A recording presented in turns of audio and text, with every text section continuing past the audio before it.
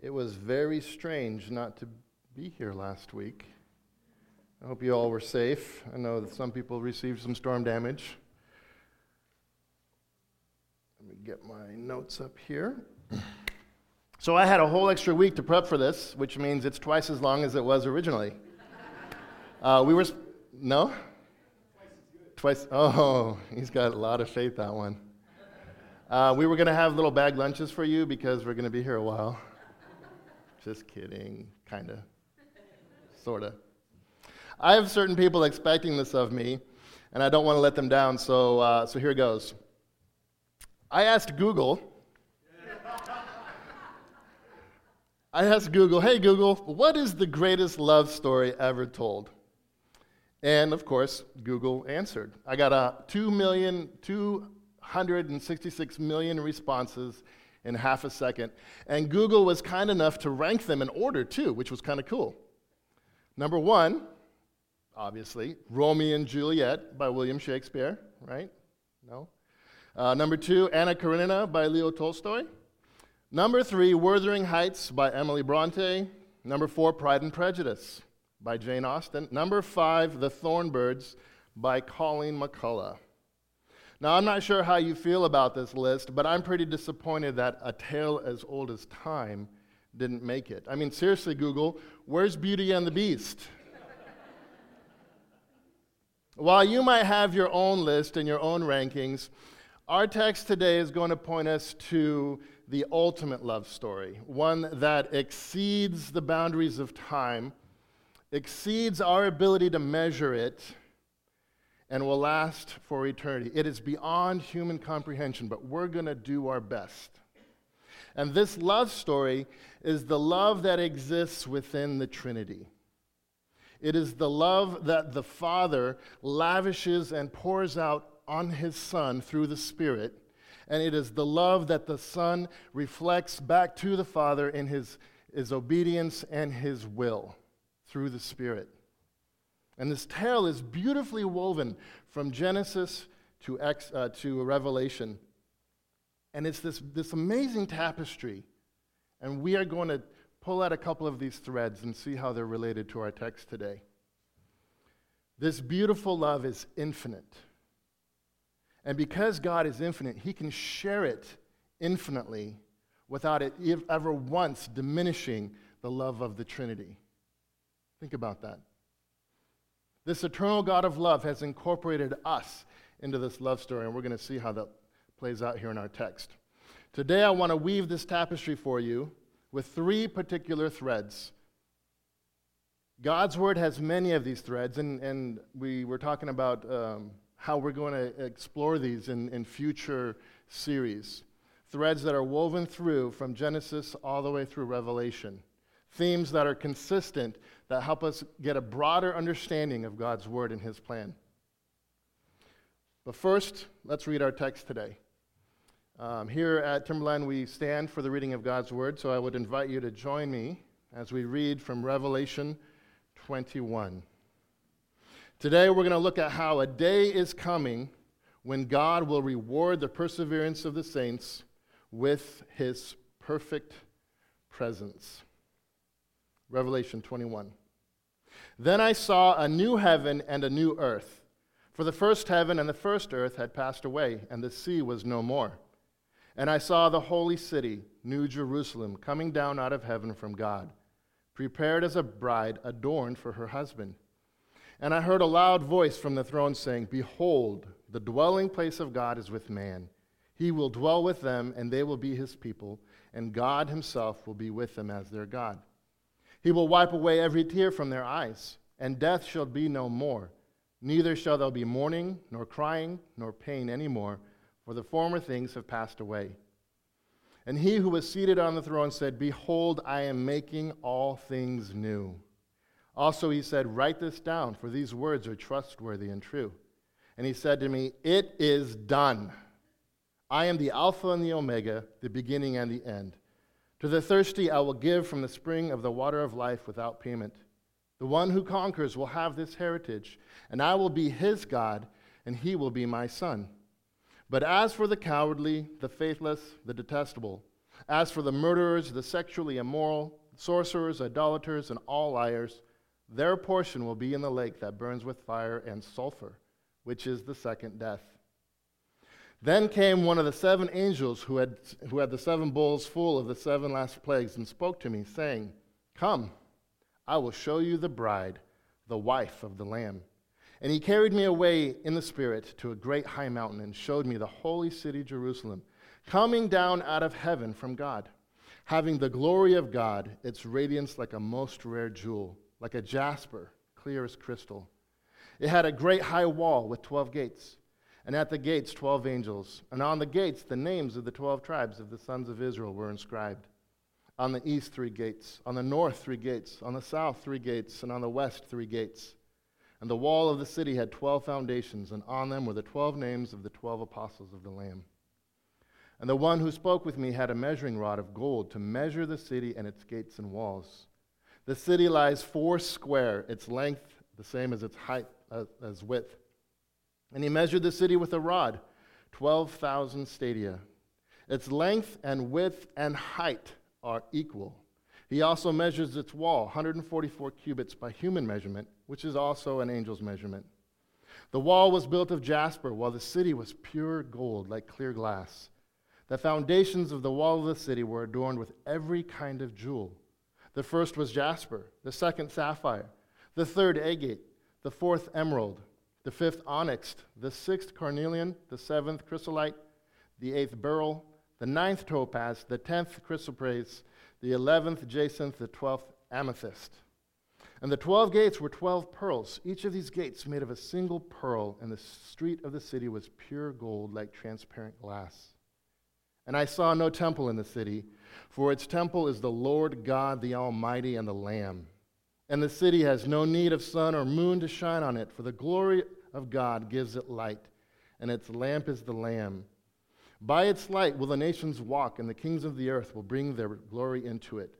And its gates will never be shut by day, and there will be no night there. They will bring into the glory and all the honor of all the nations. But nothing unclean will ever enter it, nor anyone who does what is detestable or false, but only those who are written in the Lamb's book of life. That's a long passage. Let's pray. Father, thank you so much for your word. Thank you for revealing yourself to us by your scripture. Thank you for this incredible vision that you blessed John with. He was to then bless the churches in Asia Minor and us today just by writing it down. Father, I am ill-equipped to even remotely touch the splendor of this message, so I ask for your Spirit to guide us as we open this word, as we digest it, as we look at it. We invite your presence here, Father. In your Son's name, amen. Man, that's a long passage. You guys are getting tired of standing, weren't you? Our passage begins with the continuation from chapter 20, where death and Hades are judged, where Satan is judged, and all of rebellious humanity is judged and thrown into the lake of fire. So we know that we're looking at a future event here, okay? There's also a warning there as a reminder of the coming judgment and a reminder to those who prove to be unfaithful and lack perseverance. But to those who conquer, we get this amazing vision and these promises. Now, there's a ton of stuff in this chapter, okay? There's a ton of stuff here, which is why this is going to be so long. I'm just kidding. And we're going to get to some of it, but I encourage you to come back on the 27th of the Wednesday 27th for the Q&A time, because I'm not going to get to it all, I promise. A couple of things might have stood out to you, but I was wondering if you caught the change in verb tense in the first 8 verses. We go from present, God's place is with man, to future, they will be, he will wipe, death shall be. Then we go back to continuous as it happens now. Behold, I am making all things new. Remember, John is witnessing a divine vision here, and this vision has taken him through several different perspectives surrounding the same period of history. The first coming of Jesus, the second coming of Jesus. And we've seen it from different camera angles, and he's giving us all these different perspectives to give us the most full understanding of what this is going to look like. From John's perspective, most of what he's seeing here is taking place in his time. The church is being persecuted. Christians are dying for their faith. Christians are not persevering. All of these things are happening. He also sees God being glorified in heaven by the saints, by the angels. All of these things are happening in John's time. But he also gets glimpses of the future, like the intense increased persecution of the church, like God's wrath being poured out against sin, like the final judgment, all future events. Just like the present continuous reality of God right now in John's time is him being worshiped, we get another present continuous reality in this statement. The dwelling place of God is with man, and God is currently making all things new. God is creating something new right now. God was creating something new when John wrote this. God is continuing to make something new, and we're going to look at what that means. God's plan to make all things new is currently at work through the redemption and sanctification of his people as he continues to perfect his dwelling space. In our text, we see God's promises about his presence. We see God's promise to reward our perseverance and a warning against those who do not. And we see the perfected state of our future eternity. Our three threads then are presence, perseverance, and perfection. That's right, 3 P's. I worked hard to get them. So let's start with presence. Our passage contains a marvelous declarative in the present tense. The dwelling place of God is with man. The Bible makes it clear that this was the plan from the start. God created man in his image to spend time with him. We see that in the garden.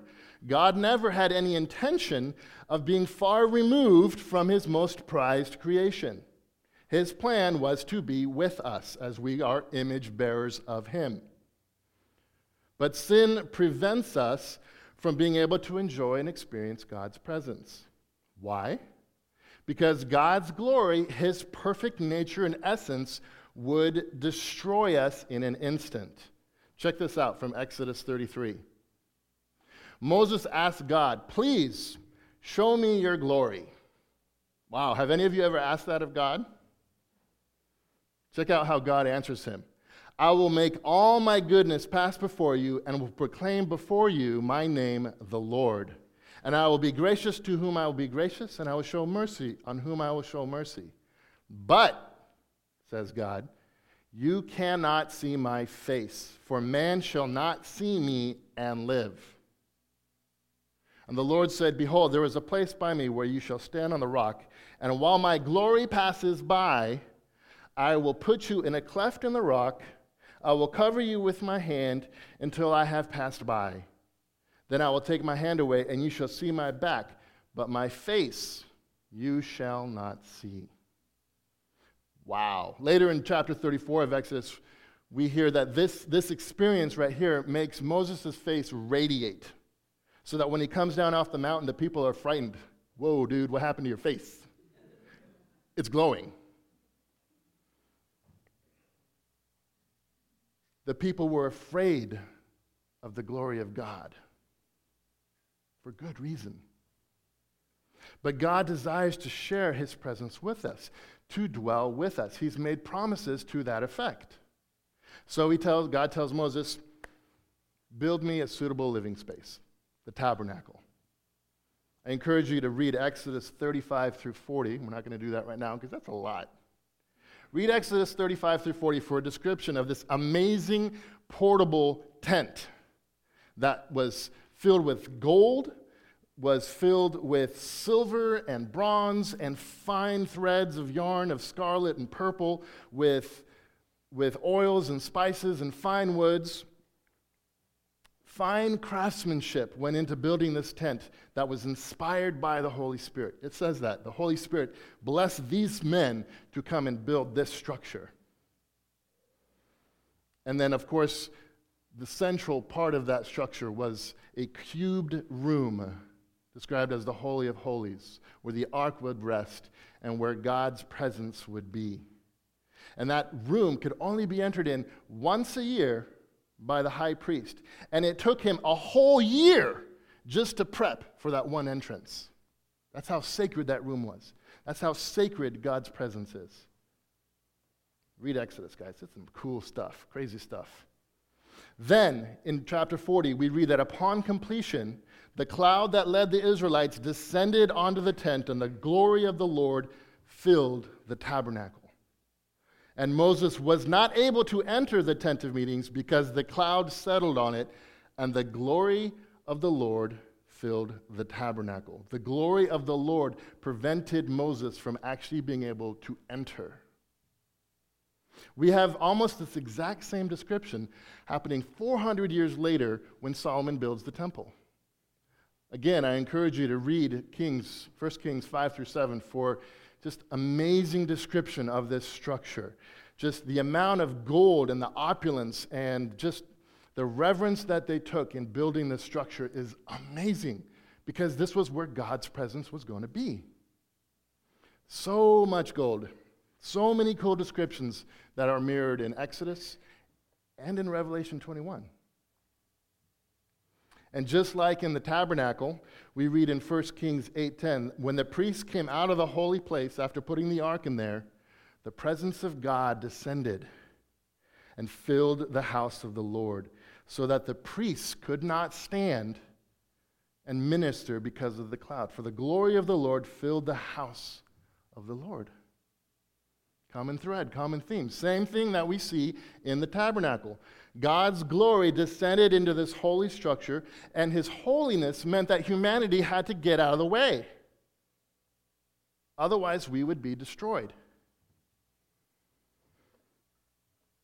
And so this design of these structures was for God's dwelling place, for God's glory, but it was also for our protection, which is why there's walls, which is why there's thick curtains protecting us from that glory, just like Moses' hand in that cleft, or God's hand protecting Moses in that rock cleft.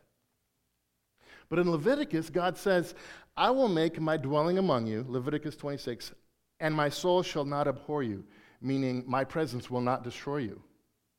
And I will walk among you, and I will be your God, and you shall be my people. So how do we rectify this promise with this reality of we can't be in God's presence? The glory of the Lord is beyond what we can handle. The promises we read in Revelation 21 is a reminder of the same thread, these same promises that go throughout the Bible. We read the same promise in Ezekiel 37. My dwelling place shall be with them. I will be their God, and they shall be my people. How do we do this, though? How do we get there? Our soul longs to be in God's presence. Read the Psalms, full of examples of how we long to be with God. Psalm 84, wonderful example. But we can't enter his presence. What are we to do? Problem. Solution. This is where the gospel comes in. We are powerless to make ourselves worthy of being in God's presence, which is why the God of the universe sent his son Jesus to die for our sins to make us worthy. He made us worthy of his presence because Jesus paid the price for our sin. The cost to be in God's presence, is more than we can bear. If you get anything, get that. The cost to be in God's presence is more than we can bear. So we need Jesus.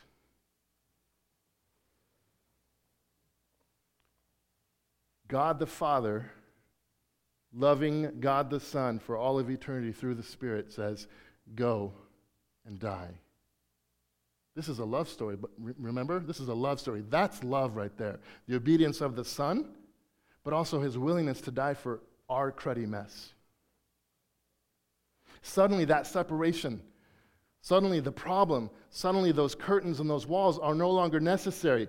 Matthew 27 says that when Jesus gave up his spirit on the cross, it says, "Behold, the curtain of the temple was torn in two, from top to bottom." Mind you, this curtain was about 4 inches thick. Who's the strongest person in the room?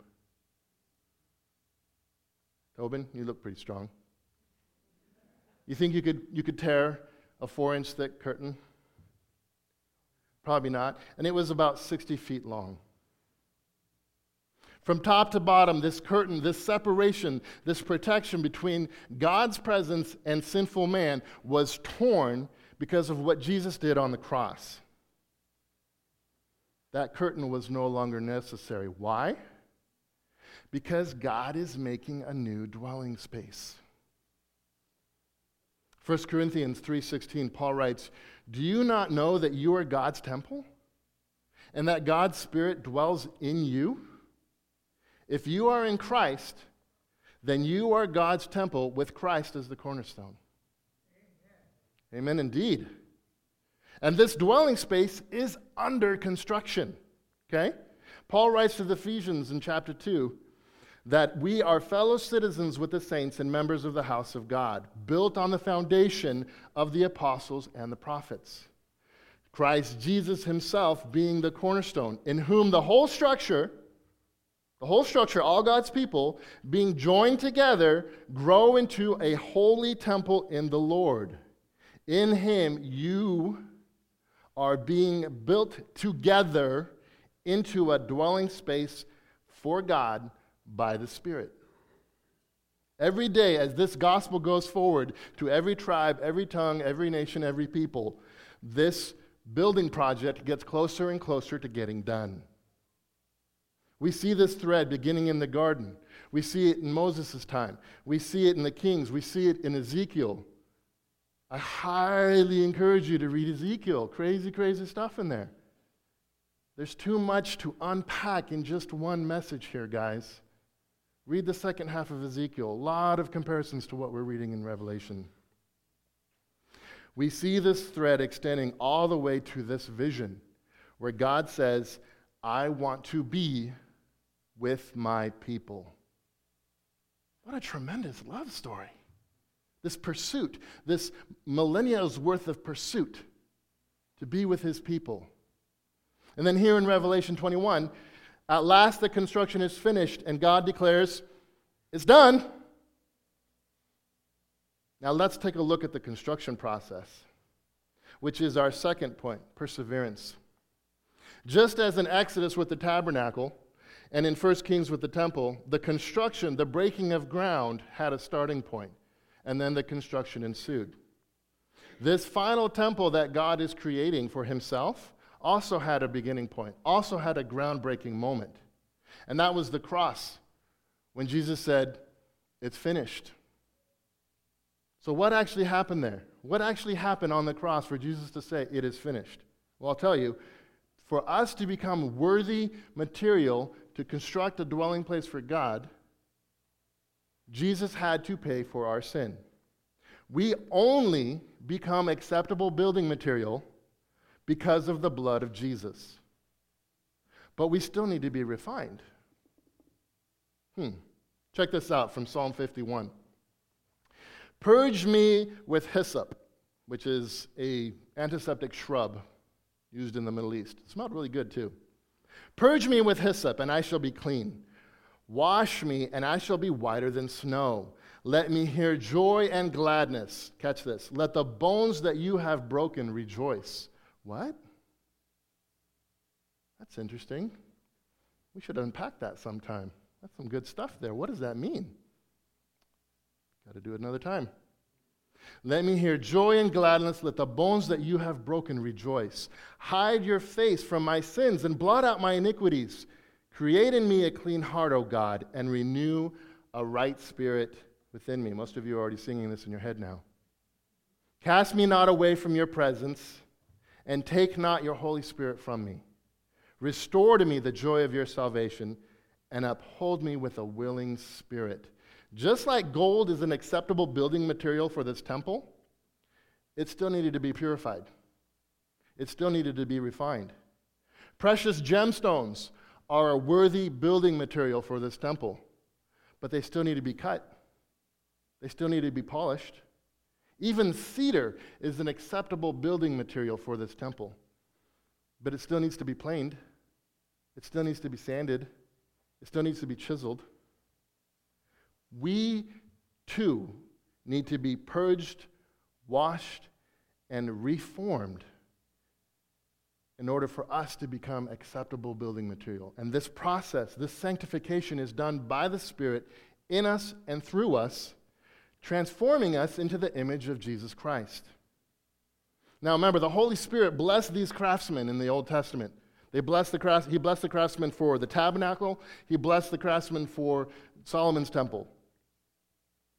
But now the Holy Spirit is crafting us into this temple. God's glory will be fully revealed through us at the end of this process. Why? Because His Spirit is making us new. But that crafting, that refining, that purging, that cleansing, it doesn't feel very good sometimes, guys. If you were to take this hyssop bush and just rub it on yourself, you're going to take off flesh. 1 James 1:2 says, "Count it all joy, my brothers, when you meet trials of various kinds. For you know that the testing of your faith produces steadfastness." What kind of eternal temple would this be for God Almighty if it lacked steadfastness? It would be unworthy, is what it would be. Verse 12 in James chapter 1, "Blessed is the man who remains steadfast under trial. For when he has stood the test, he will receive the crown of life, which God has promised to those who love Him." Just like a structural engineer is going to test the integrity of the building project that he's working on, we too, our structural integrity is to be tested. It will be tested. It's guaranteed. Scripture says so. Why? Because this temple is going to be worthy. And in order for it to be worthy, it's going to be cleansed. In order to be cleansed, it's going to have to experience some suffering and some discipline. Time and time again, God declared to the Israelites that blessing and His presence would be theirs if they would persevere. But time and time again, the Israelites would fail to persevere, and they would reject God, and they would construct idols and worship idols. And so God's presence left. Read the Old Testament. The most heartbreaking passages are when God's presence leaves a structure that He's been in. It's amazing and terrifying and horrible. And we see this promise today in the New Testament as well, when Paul writes to Timothy in 2 Timothy 2, "If we have died with Christ, we will also live with Him. If we endure, we will also reign with Him. If we deny Him, He will also deny us." If we deny Christ, if we replace Christ with idols, we are unsuitable, unworthy building material for the presence of God. It is perseverance that remains the ever-consistent mark of true salvation. And it's the power of the Holy Spirit sustaining us that accomplishes this. Isaiah 41:10 says, "Fear not, for I am with you. Be not dismayed, for I am your God. I will strengthen you. I will help you. I will uphold you with my righteous right hand." Lest we start to think that this process relies on all of our efforts and all of our strength. No, you're wrong. No, this is the Holy Spirit working through you. Just like in those craftsmen in the Old Testament, Holy Spirit blessed them to create this. The Holy Spirit is now cleaning house, getting us ready. Not just getting us ready, but also giving us encouragement. Because this cleansing stuff, we've already said this, it's painful. Paul writes in Romans chapter 8 that we are being transformed into the image of the Son, the image of Christ. And in order for that to happen, a bunch of this crud has to get out of the way. So God is taking a Brillo pad and scraping it off. And that Brillo pad is the Holy Spirit. And the Holy Spirit shows us the Word and shows us and illuminates areas in our life that are becoming idolatrous. And He says, time to get that off. Romans 8:16-18 says, the Spirit Himself bears witness with our spirit that we are children of God. And if children, then heirs, heirs of God and fellow heirs with Christ, provided we suffer with Him in order that we may be glorified with Him. For I consider that the sufferings of this present time are not worth comparing with the glory that is to be revealed to us. We get a glimpse of that in Revelation 21. Our perseverance through this purification process, through this sanctification, is rewarded by the very presence of God, the very glory of God we read here in Revelation. This is the message that the churches in Asia Minor needed to hear.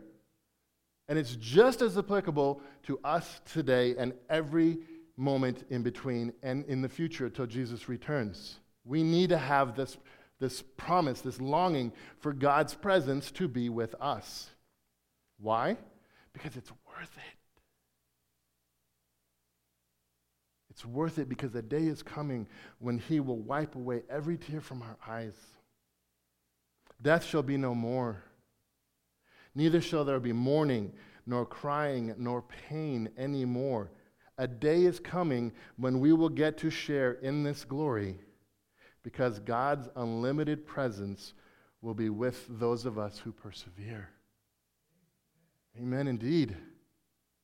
After all these trials, after all this refinement, after all of this perseverance, we will know perfection because God's will be perfected in us. God's dwelling place will come to a conclusion. This tapestry, this particular thread, this is where we get the greatest glimpse of this cosmic love story, and it's pretty amazing. The perfect love and unity we find in the Trinity will one day include man, without restriction, without curtains, without walls. We are called co-heirs with Christ, which is a promise. We can claim that promise now, but we're not going to fully experience that right now like we're going to experience it in Revelation 21. We don't know this perfect love and unity because we are still in this world and we are still getting scraped. We are still being sanctified. We are still being prepared for this glorious day. But one day that struggle will come to an end. Picture for me a wedding. A large, lavish wedding. Tons of planning has gone into this event. Tons of work. The anticipation has been building up, and finally the day has arrived. Now imagine for me that God the Father is the Father in this picture, and He's walking down the aisle, and on His arm is the bride, is the church. God the Father is taking this bride to the Son, God the Son, up at the altar. The Father has gone through tremendous pain to make this bride perfect and acceptable for the Son. But so has the Son. The Father sends the Son to go rescue this bride because she's in chains. And so this love story between the Trinity has been this fight to rescue this bride. Not just rescue, but also purify and make holy and to sanctify so that this bride can experience their presence. At the whole cosmic love story, guys, the whole cosmic love story has been the Father preparing this gift for His Son, and the Son preparing this gift for the Father. And we are that gift. Paul describes this very thing in Ephesians 5 when he writes, "Husbands, love your wives as Christ loved the church and gave Himself up for her, that He might" what? "That He might sanctify her, having cleansed her by the washing of water with the word, So that why? So that he might present the church to himself in splendor. We're reading a lot of splendor here. Without spot or wrinkle or any such thing, that she might be holy and without blemish. That's exactly what we see here when this angel says, "Hey John, check out the bride." We see the church cleansed, purified, being presented to God as a worthy dwelling space. We see splendor. We see purity. We see just this awe-dropping magnificence that I bet would have been really hard to describe even for John. If you're not humbled yet, take a second and think about that.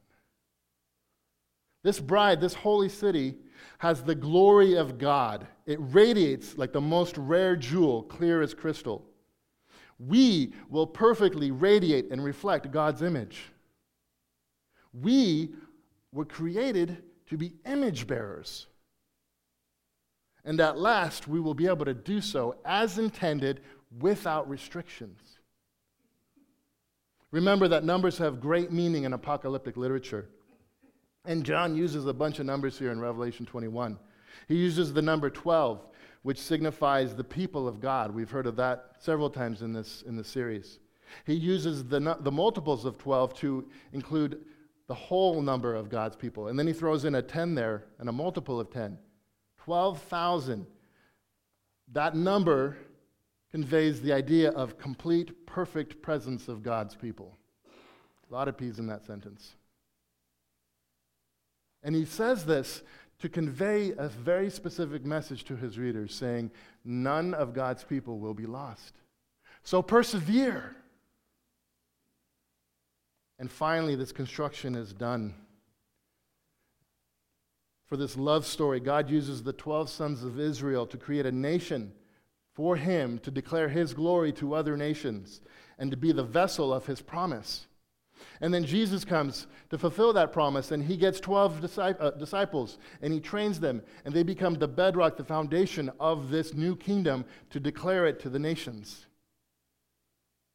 We see how this is constructed. We see how this is woven together just so beautifully. The bride has been washed clean, purified, and made complete.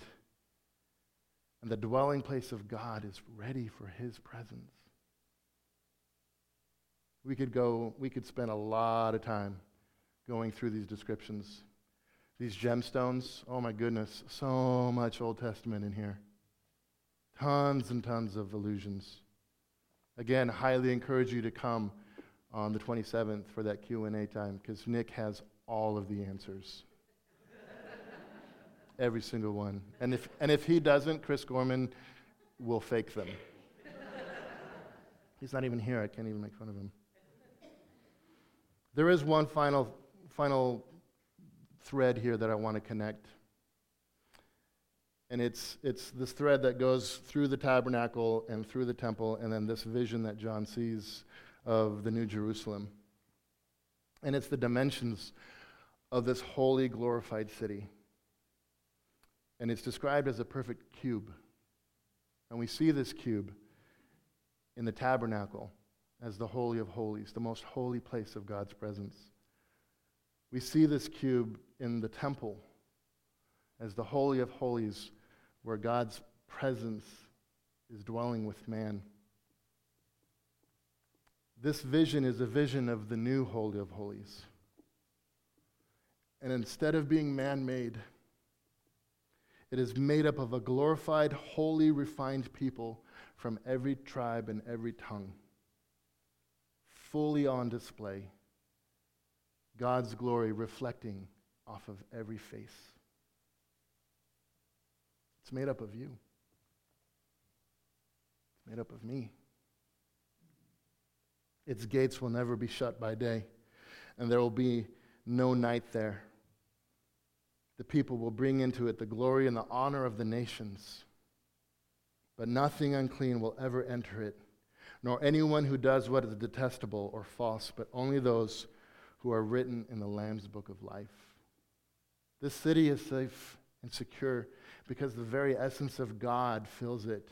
It's a place where glorified man will for an eternity reflect that glory back to God the Creator in perfect harmony, in perfect peace, in perfect joy, lacking nothing. James 1:4 says, "Let steadfastness have its full effect, that you may be perfect and complete, lacking in nothing." Our steadfastness, our perseverance will be rewarded, guys. It has a purpose, and it's God's glory. We will have the full glory of God with us, and we will lack nothing. What are you lacking today? What is robbing you of your peace? What idols are you constructing in your life that are diminishing Christ's glory in your life? That's what this passage is for. It's a promise. It's also a gut check. Are you being fashioned into the image of Christ so that you are worthy building material for God's presence?